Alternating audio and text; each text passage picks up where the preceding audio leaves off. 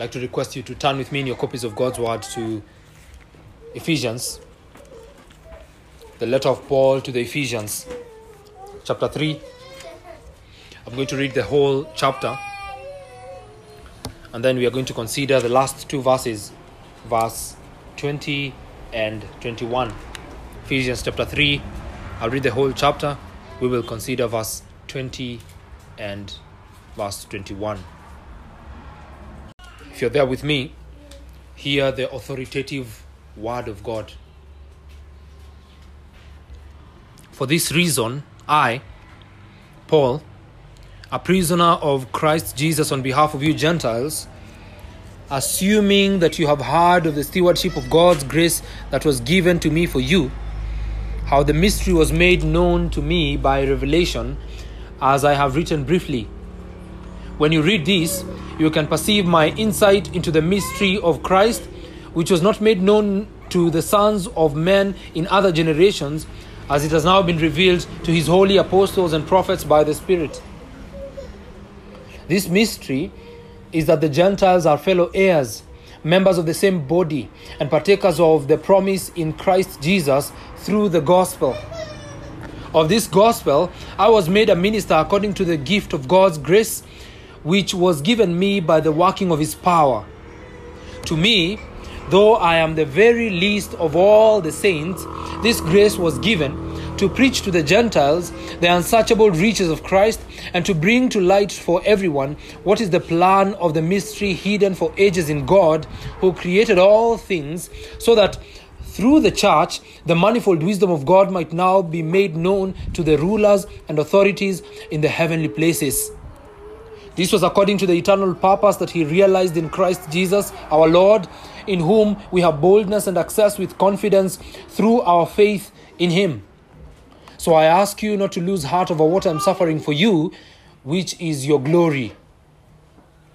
For this reason, I bow my knees before the Father, from whom every family in heaven and on earth is named, that according to the riches of his glory, he may grant you to be strengthened with power through his Spirit in your inner being, so that Christ may dwell in your hearts through faith, that you, being rooted and grounded in love, may have the strength to comprehend with all the saints what is the breadth and length and height and depth, and to know the love of Christ that surpasses knowledge, that you may be filled with all the fullness of God.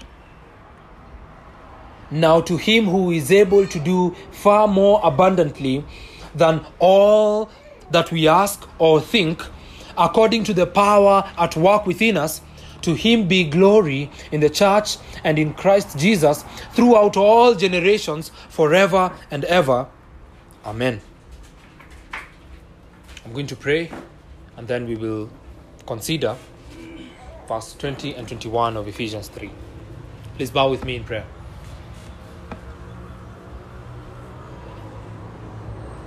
Heavenly Father, we come to you in the name of Jesus.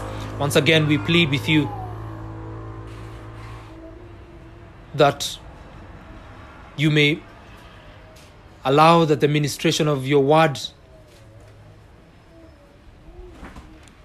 would be profitable for our souls. We ask, O Lord, that we would be helped to bow before you in worship, to give you all the glory as we consider the text before us. Deal with your people according to your steadfast love, and teach us your statutes this morning. Because we are your people, your heritage, that you have redeemed by the blood of your Son. Give us understanding that we may know your testimonies. Grant that we would love your commandments above gold, above fine gold. Grant that we would consider all your precepts to be right, and to hate every false way. Help us, O Heavenly Father, that your word would be plain to us, that it would be clear, that we would hear it, and that we would submit without question. Help me as I speak. Give me utterance. Keep me from wandering off. Help me to explain the text and apply the text to your people. May the Spirit of God use the Word of God for the glory of God this morning.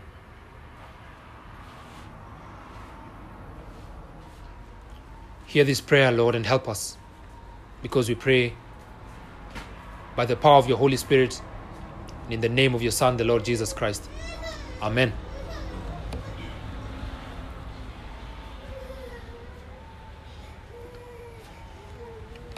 We've been going through this book, this letter of Paul to the Ephesians.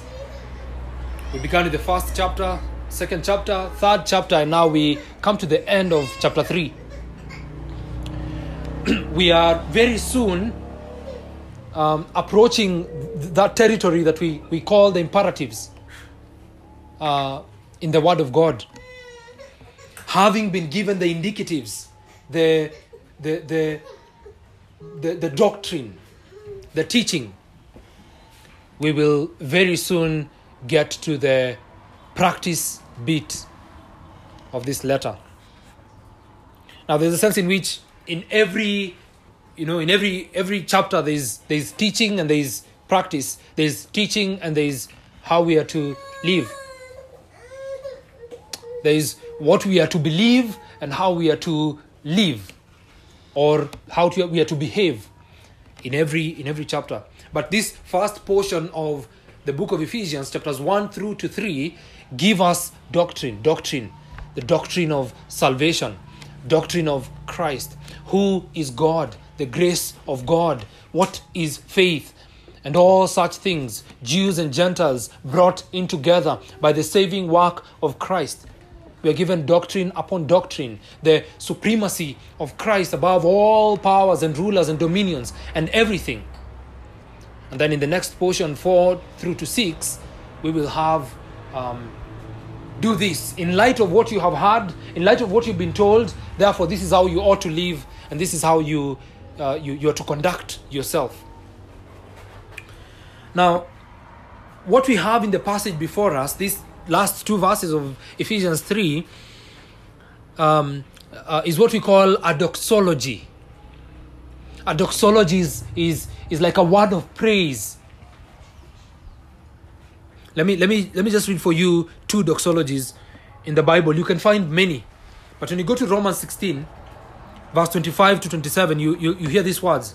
Now to him who is able to strengthen you according to my gospel and the preaching of Jesus Christ, according to the revelation of the mystery that was kept secret for long ages, but has now been disclosed, and through the prophetic writings has been made known to all nations, according to the command of the eternal God, to bring about the obedience of faith to the only wise God, be glory forevermore through Jesus Christ.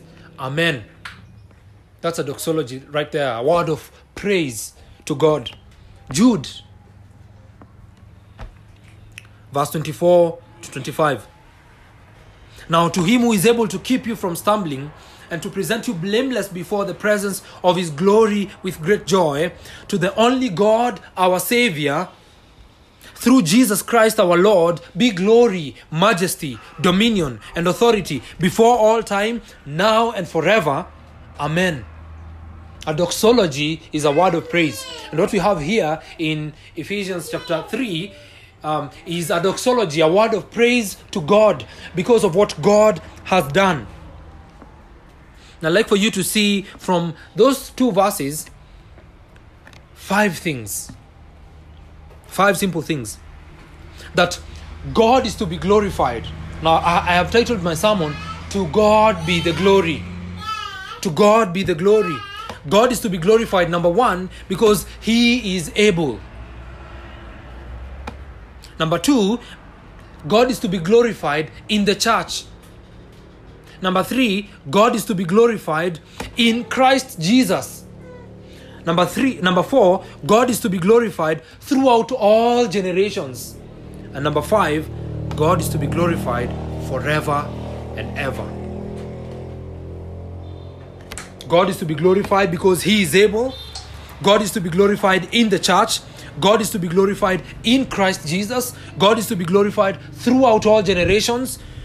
And God is to be glorified forever and ever. Now, the Apostle Paul has seen the mercies of God, the kindnesses of God, the goodness of God, the love and grace of God in Christ. He has seen this. It's bringing him now to a point where it's as though he lacks words. He is overwhelmed. And what alone he can do is praise the Lord.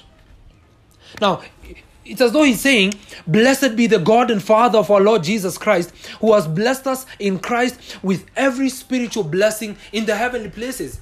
It's as though he's giving this word of praise that seems to be out of place in this letter. Mostly, doxologies are in the last chapter of any book. But here in Ephesians, the Apostle Paul is overwhelmed by the greatness of God, the mercies of God, the goodness of God, the love of God, His loving kindness. Because of the great love with which He loved us, even when we were dead in our trespasses, He made us alive together with Christ. The mysteries of God have been revealed, not only to us, but to the rulers and the principalities, the angels, the heavenly beings. The Apostle Paul is marveling at this. And that's why then he says, now to Him who is able to do far more abundantly than all we ask or think. God is able to do that which we cannot imagine. Because of that, then let us praise Him. That's the point where this doxology is coming from. The Apostle Paul is saying, God has chosen. That's the Father. God has died. That's the Son. God is now dwelling in the hearts of His people. That's the Holy Spirit. God has taken sinners, wretched humans like you and I, to be His own, to be His possession, to dwell in us, to work through us. God becomes our Father. We become His children. The mysteries of God have been revealed, and this then makes the apostle burst in awe and wonder, and therefore he goes ahead to praise the Lord. Praise the Lord. Let the earth hear His voice. Praise the Lord. Let the people rejoice. And then he says, the hymn writer says, oh, come to the Father through Jesus the Son. Give Him the glory because He has done great things. To God be the glory. That's the premise of this doxology. God has done great things. God has done unimaginable things. That's why we praise Him. I'd like for you to look with me at verse 20 and see that number 1, we give God all the glory. To God be the glory because He is able. Look at verse 20 now. To Him who is able. God is able to do far more abundantly than all that we ask or think, according to the power at work within us. This glory, praise, adoration, majesty, honor, and splendor goes to Him. It goes to the Almighty God. It goes to the sovereign God, the sovereign King, the only ruler who is able to do that which He pleases, the King of kings and Lord of lords, the only God from whom and through whom and to whom are all things, the only Yahweh. This glory goes to Him. This glory goes to Him, and He is the only one who is able to do far more abundantly than all we ask or think. He is the only one that is able to do that which we cannot imagine. He's the only one who can do that which we ask. He's the only one who can do far more than we ask. He's the only one that can do far more abundantly than we ask. He's the only one who can do far more abundantly than we can ask. He's the only one who can do far more abundantly than we can think. To him be the glory. What God can do, see with me there, is unimaginable. We cannot even think of it, leave alone asking of it. We glorify God because he is the great mover, the uncaused one, the one who causes all things, yet is caused by nothing or no one. We glorify God. We give God all the glory, all the praise, all the honor, all the splendor, all the majesty, because he is the one who is able. It is at this point that the Reformed Christian agrees with the charismatic that God is able to do just what he says he will do. He is going to fulfill every promise that he has given. You know that song? Don't give up on God, because he won't give up on you. He is able.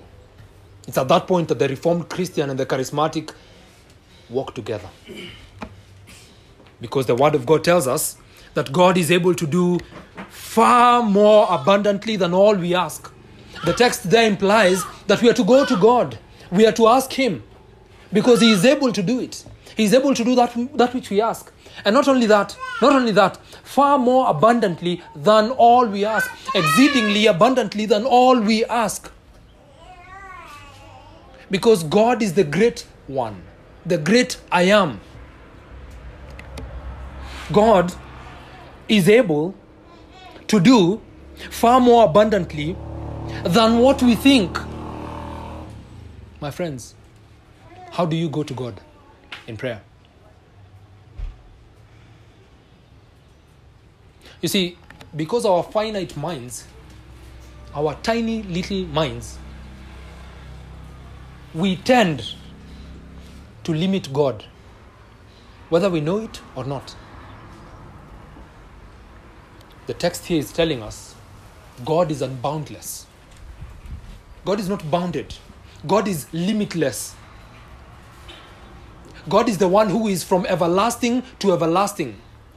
God is the one from whom and through whom and to whom are all things. He is the one who is able. John Calvin says here, whatever God can do, he unquestionably will do if he has promised it. God can do all things. That which is impossible with men, it is possible with God.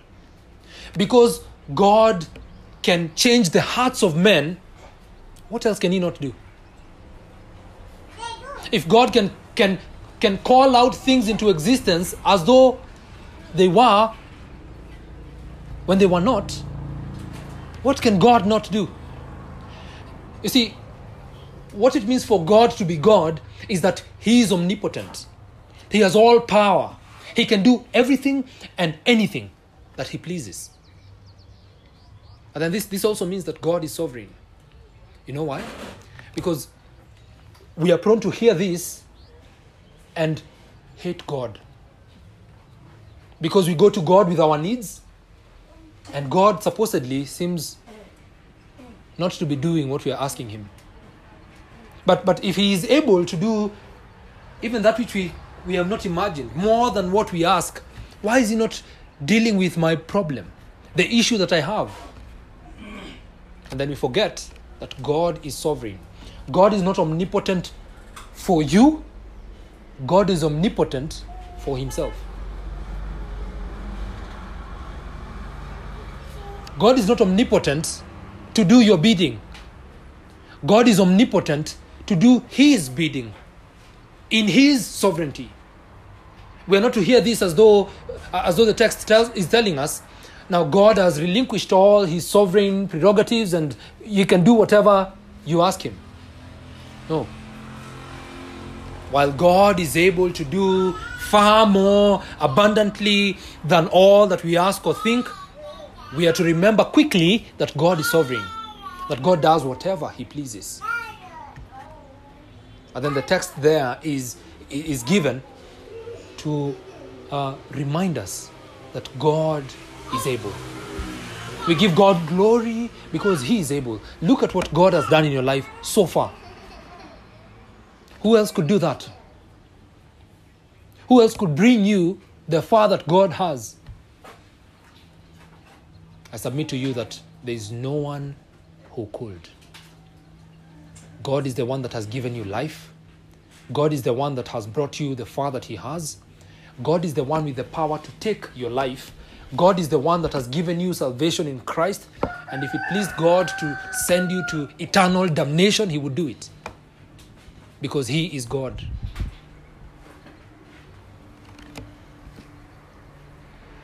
Go with me to chapter 1, verse 19.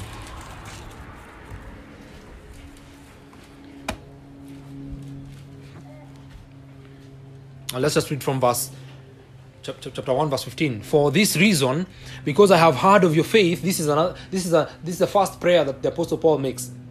Because I have heard of your faith in the Lord Jesus and your love toward all the saints, I do not cease to give thanks for you, remembering you in my prayers, that the God of our Lord Jesus Christ, the Father of glory, may give you the spirit of wisdom and of revelation in the knowledge of him, having the eyes of your hearts enlightened, that you may know what is the hope to which he has called you, what are the riches of his glorious inheritance in the saints, verse 19, and what is the immeasurable greatness. Look at the phrasing of those words there.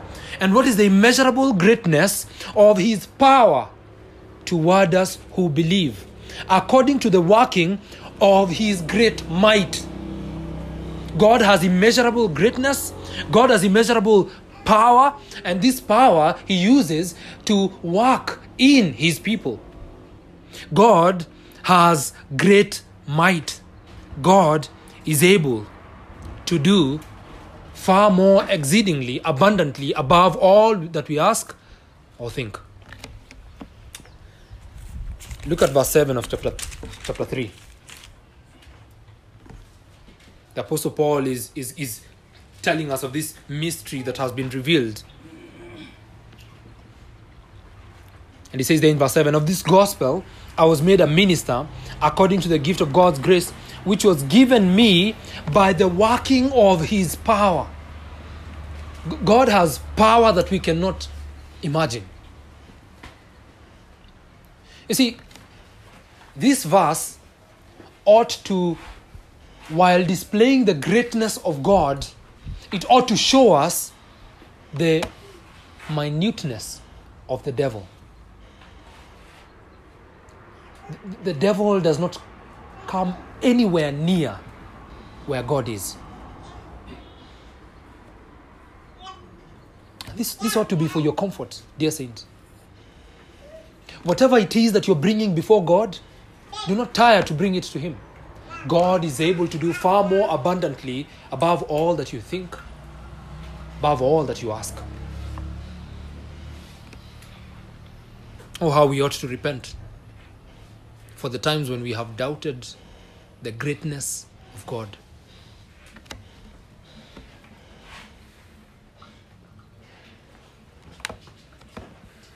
And we have that power there given to us in that verse 7 of chapter 3 that is at work within us. It is this power that is at work within us. He says, now to him who is able to do far more abundantly than all we ask or think, according to the power at work within us. It is this power, this omnipotence. This omnipotence of God, this almightiness, if you will, because God is Jehovah El Shaddai, the Lord Almighty. Listen to William Hendrickson here. He says that this power, quote, called us out of darkness and brought us into the light, changed children of wrath into dearly beloved sons and daughters, brought about reconciliation between God and man, and between Jew and Gentile. It is God's infinite might which he exerted when he raised Christ from the dead, and which is now operative in our own parallel spiritual resurrection. End quote. What we have here is that God is all powerful. God is the omnipotent one. The one with all might. The one who said, "Let there be light." This is one of those passages that should remove every form of doubting God's ability in the hearts of believers. There is nothing that God cannot do, apart from those which we've been told He can't in His word. God is able. God is more than able. See, this passage gives us the creator-creature distinction. God is not like us. It's not as though God is willing to help, but unable or sometimes hindered. No. God is willing, and more than just having a willingness of some sorts, God is able. He is able. He has the capacity. He has the ability. God is unfathomably able. His ability cannot be comprehended, I tell you. And that's what the Apostle Paul tells us there. To Him who is able to do far more abundantly than all that we ask, all that we think, God is able to do it. Is this the God that you serve? Is this how you think of God? Or how do you think of God? When you kneel before Him, what is it that you think you're doing? Are you believing that, Maze, I have this need? There's this issue, there's this thing that I'm bringing to God, and He is more than able to do it. You see, when we rise up on our knees, we rise up differently because we believe in the omnipotent God. We believe in the ability of God. Now, if you do not go to God in prayer, what are you doing? Imagine that God has granted this access. He has granted access. Look at chapter 2. Chapter 2 tells us that through Christ, we both have access in one spirit to the Father. If you're a Christian, you have access to God. You see that? Then go to chapter 3. Chapter 3, verse 11. This was according to the eternal purpose that He realized in Christ Jesus our Lord. Verse 12. In whom we have boldness and access with confidence through our faith in Him, in Christ. We are given access to God. If you're a Christian and you do not pray, what are you doing? I dare ask you, what is wrong with you? God is able to do far more abundantly than all we ask or think, according to the power at work within us, and you do not pray? What is wrong with you?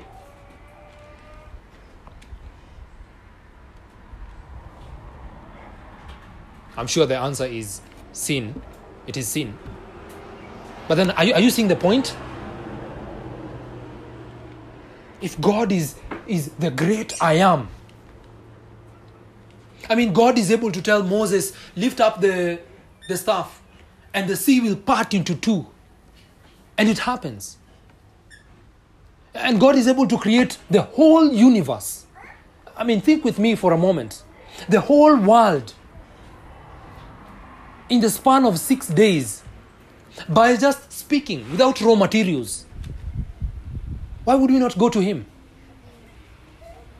Why would we not be confident that God is able to deal with the issue that I have? I submit to you, dear brethren, that God is able to do far more abundantly than all that we ask or think, according to the power at work within us. His omnipotence, which is at work within us. And because of that, we must glorify Him. We are to glorify Him. To God be the glory because of this. You realize that the Apostle Paul is not giving the omnipotence of God as the great end. It's the glory of God that we are aiming at. that we may glorify God. When we see the omnipotence of God, we are to glorify Him. When we see His ability, His magnificence, His power, we are to glorify Him. We are to go to Him, kneel before Him, bow before Him, give Him all the praise and all the glory, because He deserves it. Because He has all the power. Number 2, God is to be glorified. To God be the glory in the church.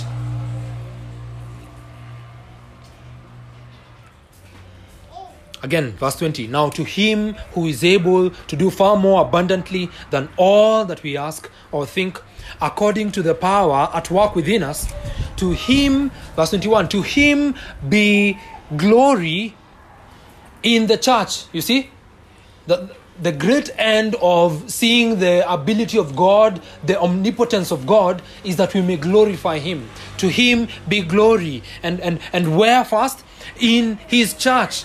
In His redeemed people. God is to be glorified in His church, the body, the glorious bride. It is in the church that His power is manifested. Look with me at the context. Verse 7.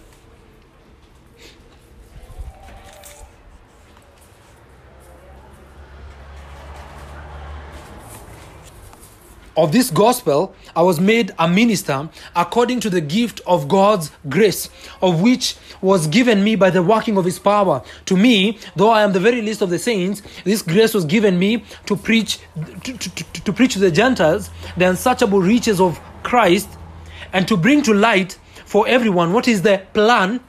Look at this plan. The plan of the mystery hidden for ages in God who created all things, so that through the church, the manifold wisdom of God might now be made known to the rulers and authorities in the heavenly places.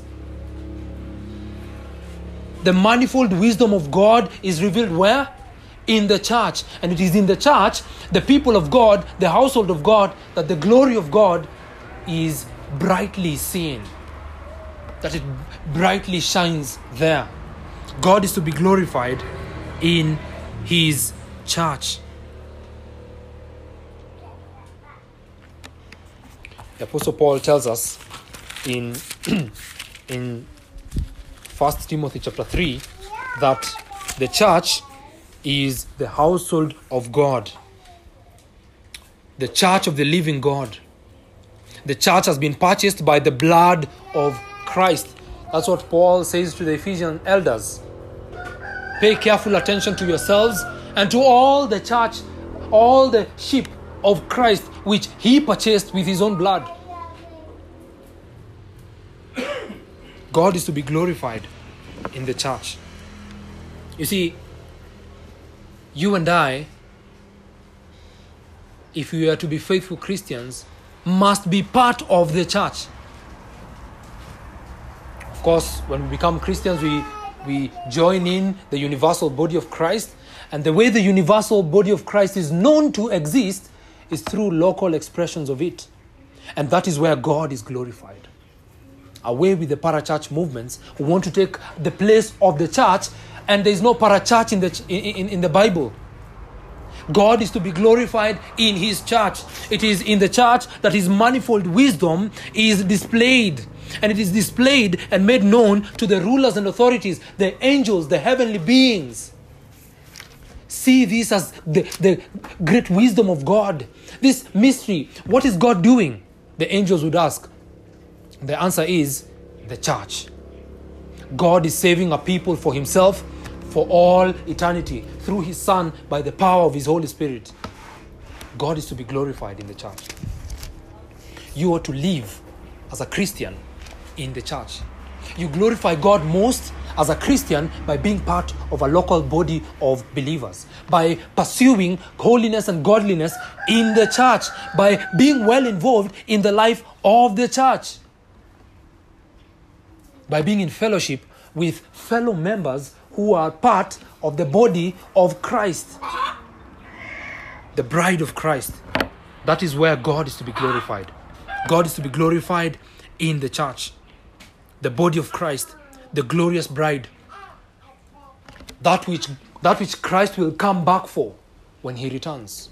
When we hear the trumpet, he will come back for the church. I ask you this morning, what are you doing with the church of Christ? How are you living in the church of Christ? What are you doing with the people of God?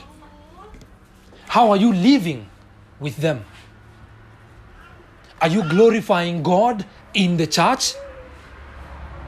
You see, we are to glorify God because of his omnipotence, his ability. But then, are we glorifying God through the particular instrument that he has displayed his power, the church? The Apostle Paul is, as it was, saying, who would have thought that the plan of God is the church? Who? No one. All this was in the mind of God. God has revealed it to us. What are you doing with the church? The church is the great instrument for glorifying God.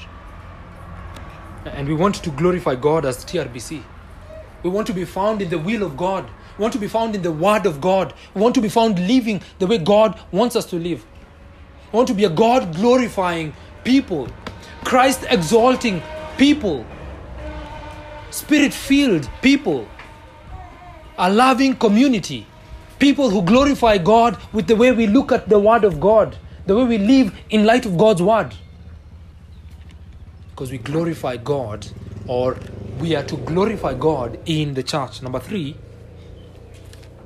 it says, to him be the glory, verse 21, in the church and in Christ Jesus. To him be the glory in Christ.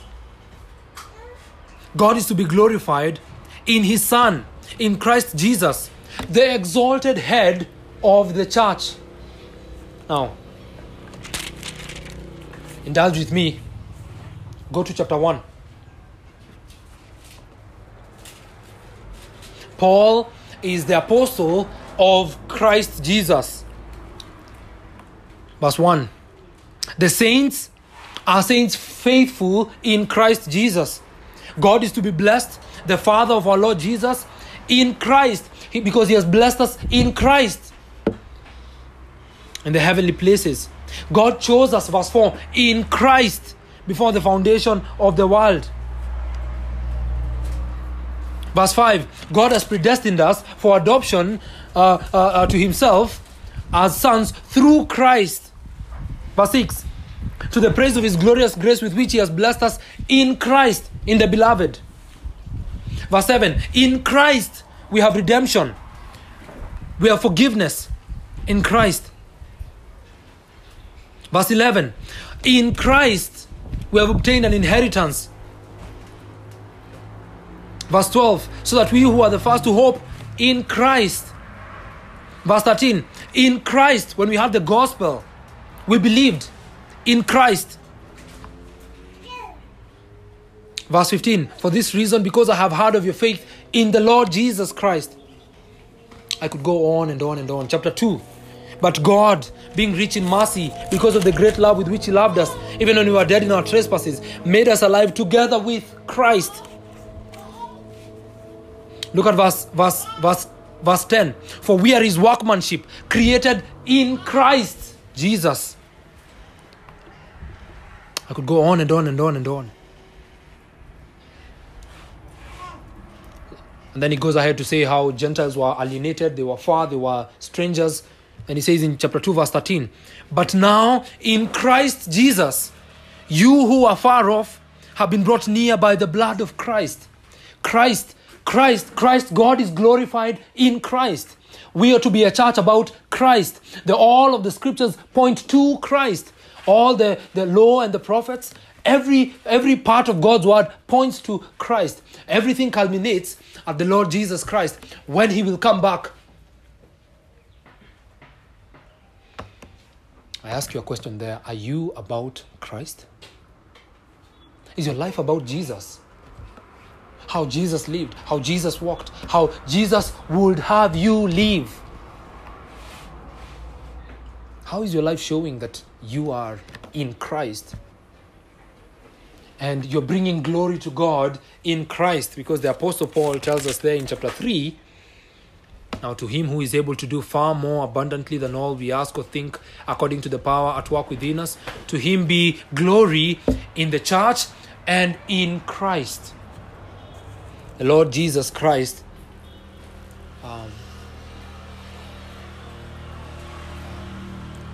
ought to be on the lips of every Christian. How sweet the name of Jesus sounds in a believer's ear. Soothes our sorrows, heals our wounds, drives away our fears. Jesus is our shepherd, husband, friend, our prophet, priest, and king. He is our never-failing treasury filled with boundless stores of grace. We glorify God in Christ. In Christ. You are to be in Christ. If you're not in Christ, be found in Christ. God will ultimately be glorified in Christ. And I'm saying that because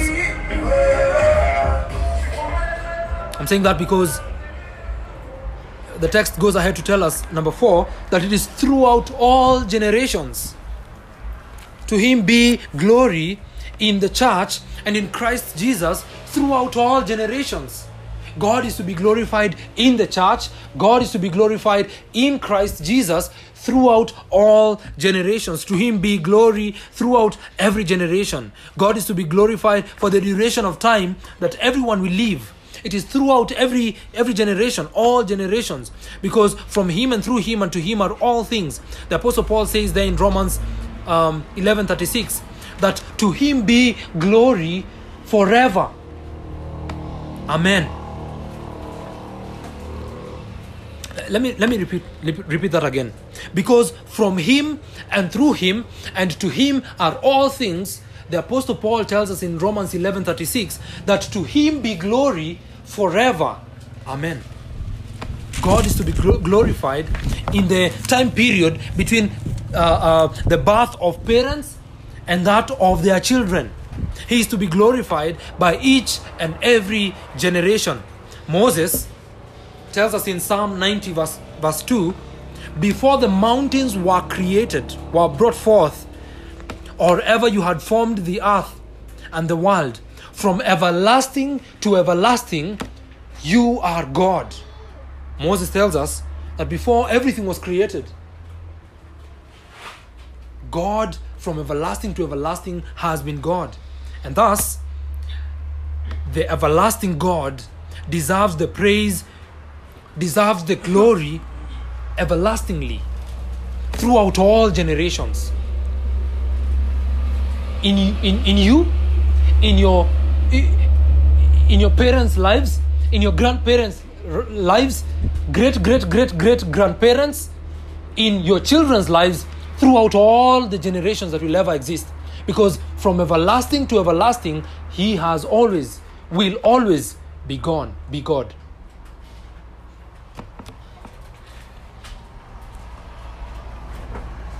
I'd like for you to think for a moment whether this is how you consider glorifying God.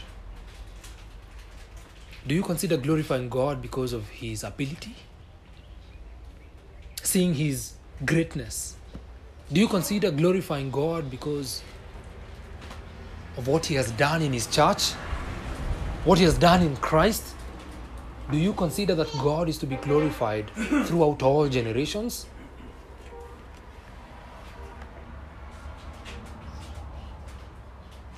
And number 5, God is to be glorified forever and ever. This cannot be overemphasized. The Apostle Paul goes on and on. He says, God is able, glorify him. Glorify him in the church. Glorify him in Christ. Glorify him throughout all generations. Glorify him forever and ever. Forever and ever. Unending praise, unending glory Lift his name up forever and ever. You remember those doxologies that I read for you? Let me just read for you that again. Romans chapter 16. Verse 25 to 27. Now to him who is able to strengthen you, according to my gospel and the preaching of Jesus Christ, according to the revelation of the mystery that was kept secret for long ages, but has now been disclosed, and through the prophetic writings has been made known to all nations, according to the command of the eternal God, to bring about the obedience of faith to the only wise God, be glory forevermore through Jesus Christ. Amen. Jude 24:25. Now to him who is able to keep you from stumbling, to present you blameless before the presence of his glory with great joy, to the only God, our Savior, through Jesus Christ our Lord, be glory, majesty, dominion, and authority before all time, now and forever. The Apostle Paul says God is to be glorified there forever and ever. Forever and ever. Your life, my dear friends, ought to be for the glory of God. Whether you eat or you drink, you are to do everything for the glory of God. Everything to the glory of God. God is to be glorified when you rise up and when you sit, when you walk, when you talk. Whatever you do, everything, forever and ever, everlastingly, everything in your life ought to glorify this great God, who is able to do far more abundantly above all that we could ask or think. This God who has redeemed a people for himself in the church. This God who sent his well-beloved Son, the Lord Jesus Christ, to come and take the place of sinners. This God who is to be glorified throughout all generations, the Apostle Paul says, it does not end there. It goes forever and ever for all eternity. Consider with me the hymn that John Newton wrote, that great hymn, Amazing Grace. He says, when we've been there 1,000 years, bright shining as the sun, we've no less days to sing God praise than when we first began. God is going to be praised forever and ever. You and I ought to be glorifying God now. We ought to be glorifying God now if we are going to glorify him forever and ever. Because you know what? We will either glorify God forever and ever in his presence, bowing before him, praising him more than 1,000 years, 1,000,000 years, or we will glorify him by being sent into the eternal fires. And even that will be for his glory. Because God is going to be glorified by everything and everyone throughout all ages, for all eternity, forever and ever. And what is wisdom, my friends? Wisdom is to be found in the Lord Jesus Christ. Because only then will we be able to glorify God, being on the right side. Let me make a few applications and then finish. Just two. You well know the catechism question, what is the chief end of man? The answer is man's chief end is to glorify God and to enjoy him forever.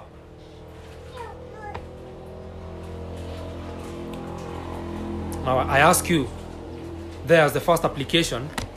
Is your life's business to esteem God, having high thoughts of him, and thus glorify him like this?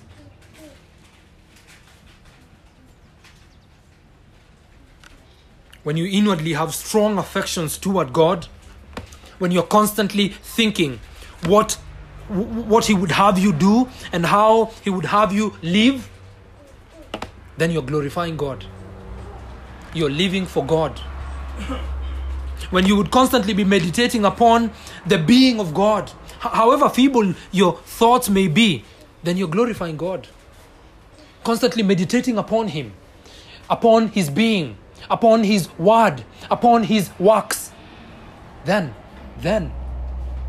you're glorifying God. when you are outwardly acknowledging what God has revealed to be true and are living in light of that. If you're married, living in light of what God has revealed to be true for marriage. If you're single, living in light of what God has revealed to be true in His Word for single people. If you're a parent, living in light of what God has revealed to be true for parents. If you're doing that, then you're glorifying God. The opposite is true. If you're not glorifying God. If you're not doing your duties as you see them in God's Word, you're not glorifying God. If you're not having high thoughts of God, constantly meditating upon His being, His Word, His works, you're not glorifying God. You're not living the way God wants you to live. I ask you again, is your life's business to esteem God, having high thoughts of Him?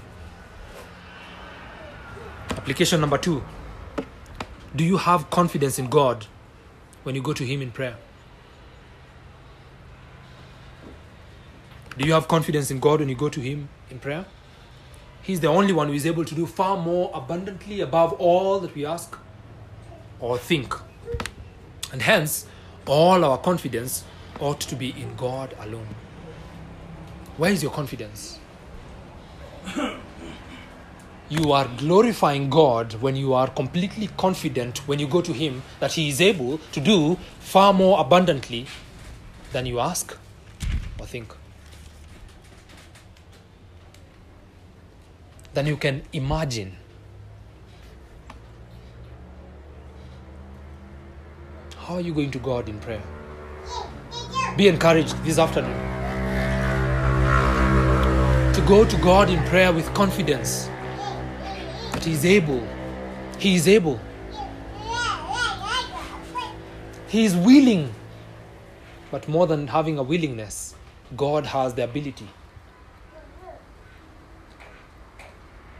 Go to Him with confidence. Go to Him with trust. Go to Him without doubt, without fear. For our God is able, and He must be glorified. To Him be the glory. The Apostle Paul finishes with that very hearty Amen. Let it be so. Let's pray.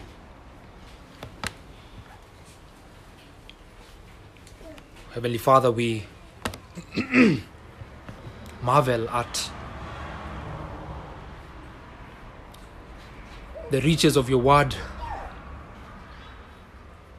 the depths of it. Father, we plead with you for mercy.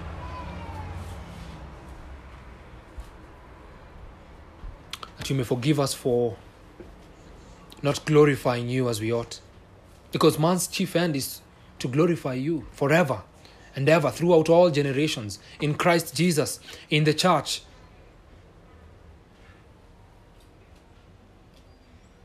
Lord, when we've doubted your powers, your ability, we ask that you may forgive us. The Apostle Paul makes this prayer and finishes with this recognition that you are able. And we pray that this would be the disposition of our hearts. We pray that this would encourage us, that it would comfort us, that it would help us to bow before you with a new resolution to trust in your sovereignty and your omnipotence, and to glorify you forever and ever. Bless us with these things, Lord. Hear us, for we pray in Jesus' name. Amen.